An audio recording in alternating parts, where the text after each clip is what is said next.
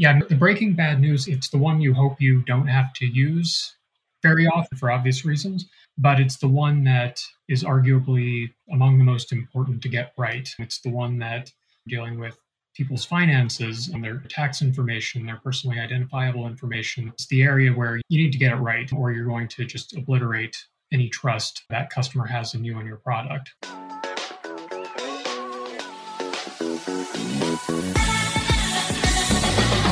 This is Writers in Tech, a podcast where today's top content strategists, UX writers, and content designers share their well-kept industry secrets. Hello and welcome to Writers in Tech, a podcast brought to you by the UX Writing Hub. The UX Writing Hub is an online education platform for content designers, UX writers, and basically writers in tech, people that want to get into the field and work in tech companies as writers and designers. Today I have a very special guest. I'm having him for the second time now. He's a principal content designer at Intuit, and his name is Steven Cohen. Hey, Steven, how are you? Hey, Vol, I'm doing well. How are you? Thanks for having me back. Yeah, of course. Since you've been in our podcast, it was a while. I think it was like in 2019, and I'm happy to have you back again. Yeah, time flies.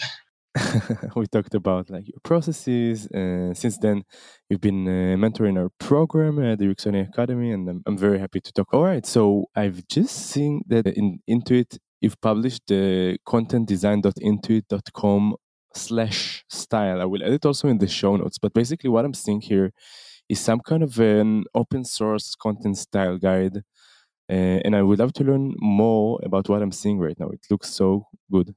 Yeah, I mean, our team recently refreshed our entire content design system that lives online. It had been online for a while, but we hadn't really realized our full potential in promoting it and using it as a tool both for content designers outside of Intuit, so people, looking to, like you said, looking to get into the field, looking to learn more about content design as a discipline, but also internally. So as a community for us, inside of Intuit to teach our partners and teach those we work with about our craft, about our discipline, and make sure again that we're working from the same set of principles and guidelines when we do our work. So it really serves multiple audiences internally and externally. That's amazing. And to be honest, this is the first time I'm hearing the term content design system, and it makes my mind click because we've been talking about design systems for a few years now. Those open source design systems that helping designers, UX designers, with like reusable components that they can use in the interface. So I used to call these content style guides, which is a term that is borrowed from marketing, like brand books, brand style guides, and we had like content style guides. But the term content design system makes so much more sense. Yeah, I think you really hit it on the head there. The idea is that it exists as a companion to a design system in the way that it's perhaps more traditionally thought of. So thinking in terms of reusable content standards, reusable content patterns that obviously any content designer can use, but also potentially those who aren't content designers. So if we're not resourced on a project, an interaction or a visual designer could potentially get the component or the pattern, the content pattern that they need to solve their challenge without us being as directly involved as we might otherwise be. So it serves a lot of the same purpose as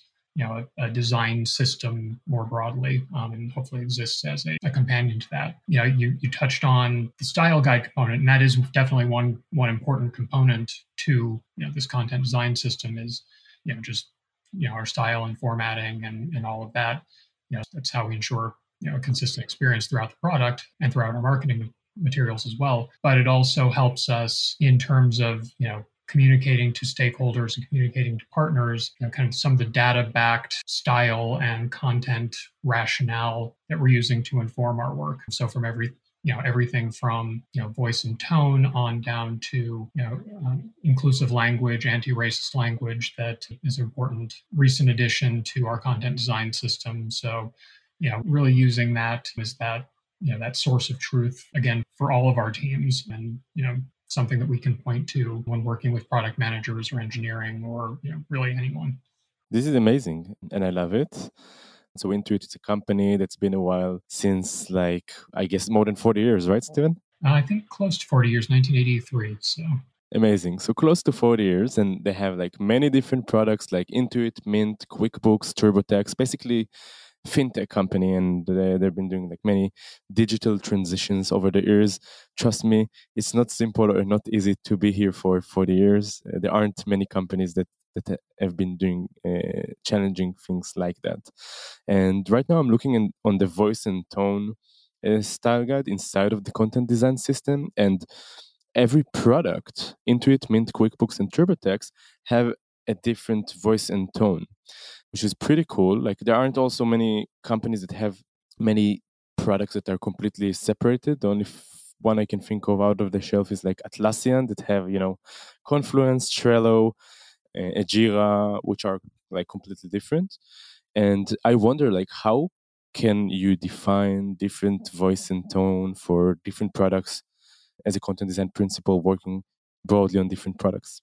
Well, I mean, the way to look at it is, first off, there's an Intuit, brand identity. So there's the Intuit voice, and then that Intuit voice flexes depending on the product. So, in the same way that, you as you're, talking to different audiences, you're going to flex your language, you're still you, your personality is still the same, but you're going to be more formal in some settings and more casual in others. It's an oversimplification, but that it's analogous to that.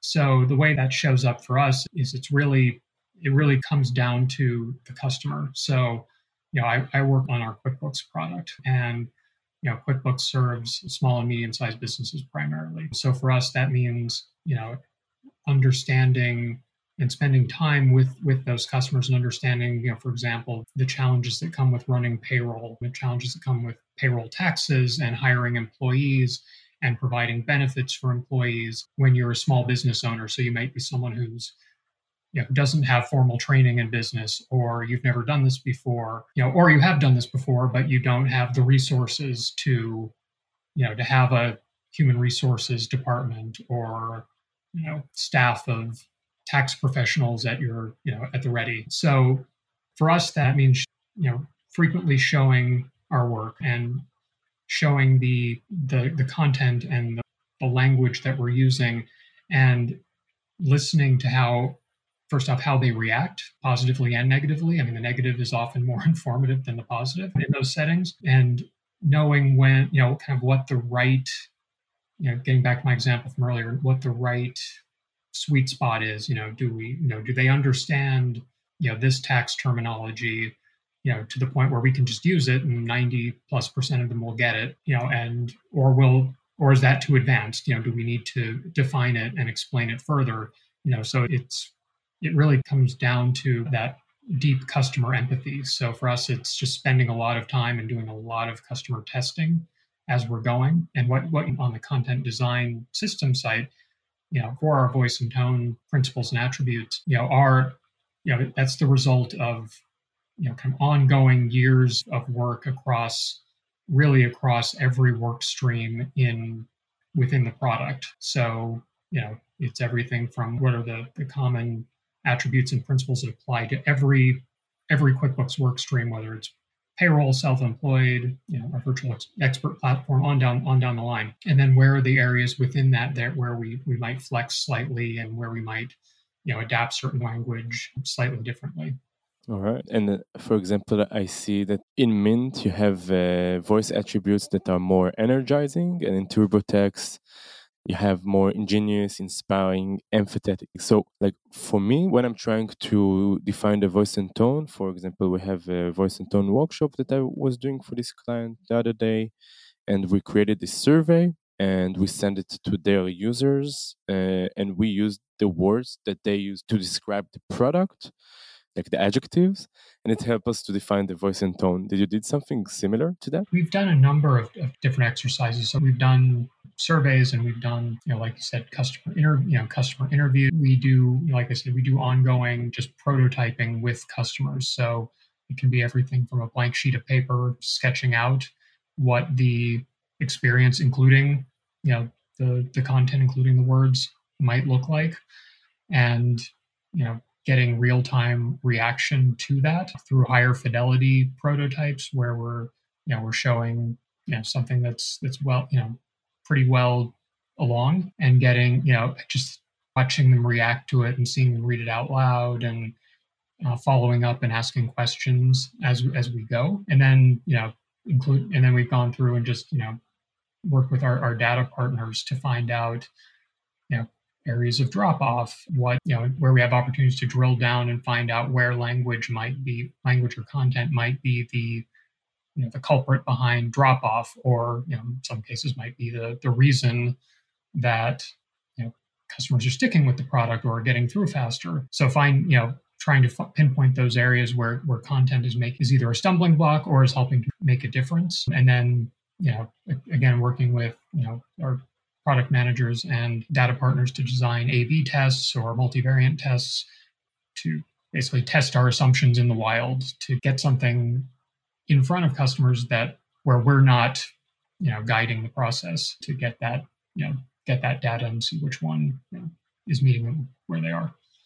Amazing. So everything is extremely data driven, just many research methodologies that help you to kind of define the voice and tone of your product. That's pretty cool.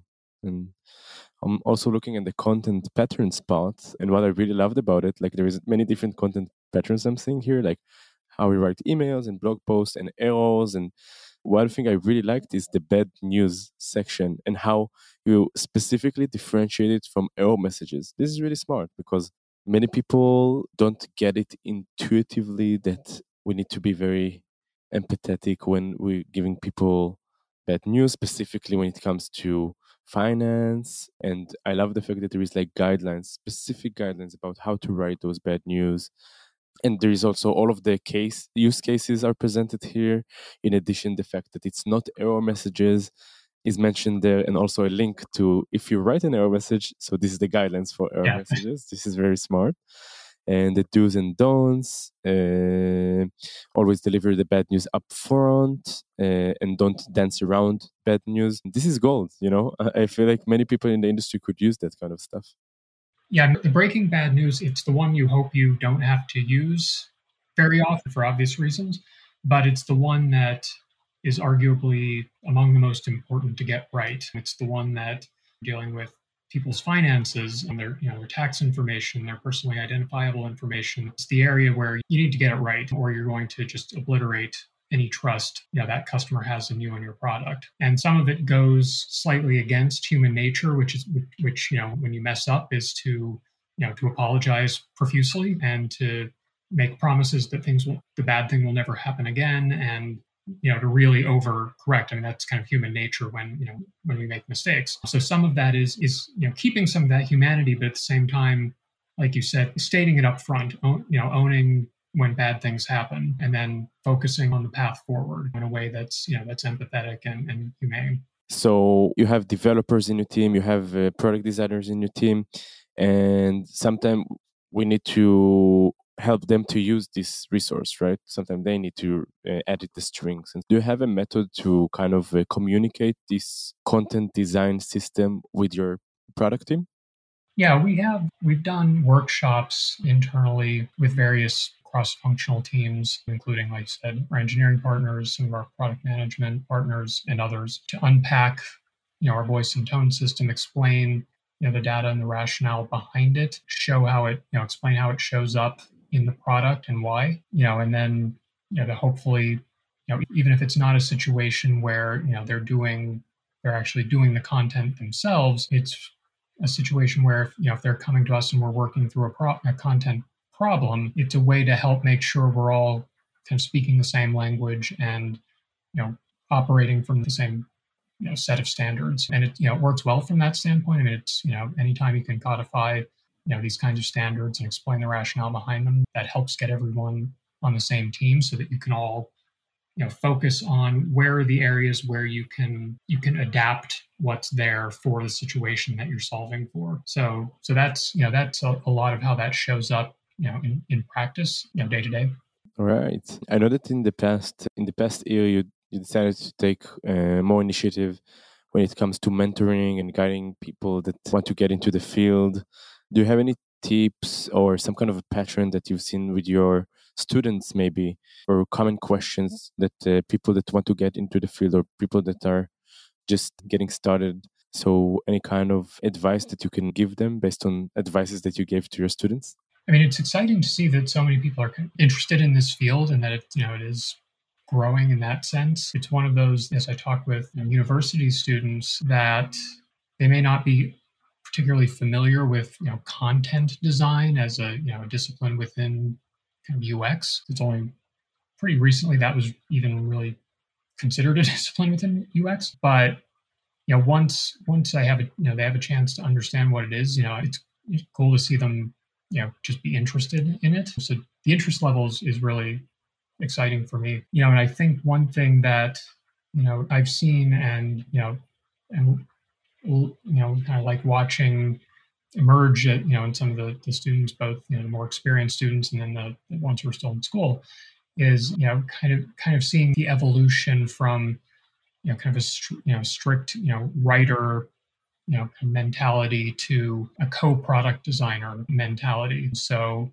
watching as they kind of see the way that content and language and and everything they bring to the table can really shape a product direction in a way that maybe they didn't think initially. So that's something that I think I would hope more UX writers, content designers, think about as they approach their careers and start achieving their career goals, is to think more, I should say, about how they can use their particular expertise to really become and to think like a co-designer on the product and someone who's helping to build and shape a product in ways that go beyond just the perfect microcopy or the perfect header, which are can be important and can be very impactful, but there can be more to it than that. Right, like designing the complete user flow and understanding if like the user is going to take maybe another direction and communicating that in a way, right? Well, and understanding when content and language isn't the best solution for the customer problem that you're trying to solve, and that's where that mindset shift comes in, is having that seat at the table to advocate for a solution beyond just content, which is often the easiest thing to change in the interface, but can mask a deeper interaction or engineering problem that that can go unaddressed. So sometimes it's advocating for a solution that's not content. Exactly. Like for that client that I was talking about, we had some kind of a solution that was about creating some kind of a template library. So, of course, we used the term template library, but also adding this feature was completely a game changer for the end user because they end up to have some kind of a template library that they could use instead of inventing a lot of stuff from scratch. So that's an example of how you can use as a content designer, just do some kind of a mind shift and just think about your end user and how could you support them in their processes and eventually communicate that. Yeah, exactly. All right. So that was a lot of fun. Thank you, Steven. I know that it's so late right now here in your side of the world. For me, it's just morning. So I want to thank you for staying up. Thanks for having me. And it was a pleasure. And my last question usually is about how do you think we should name this episode?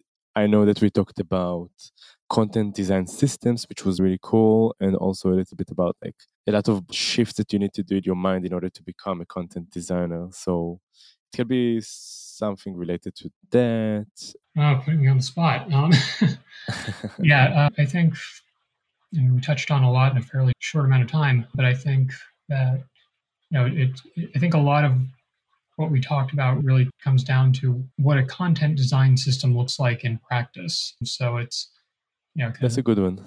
Yeah, that's a good one. I love it. It comes back to that, and I think that manifests as some of the mindset shifts we talked about, and some of the other from UX writer to content designer mindset shifts. So a couple ideas in there.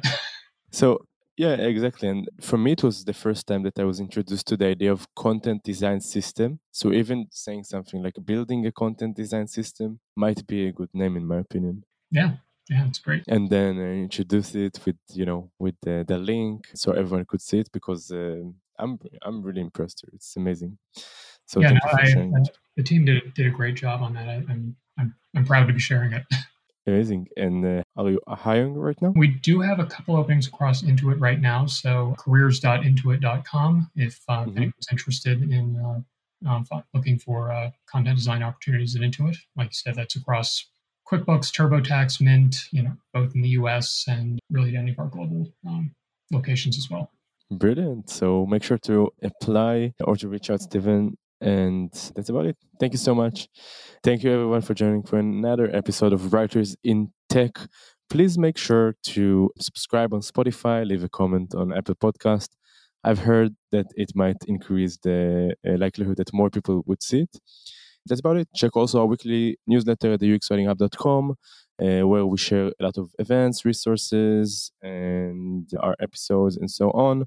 And it's all for free. And that's about it. Thank you, Steven, and I'll see you next time. Bye.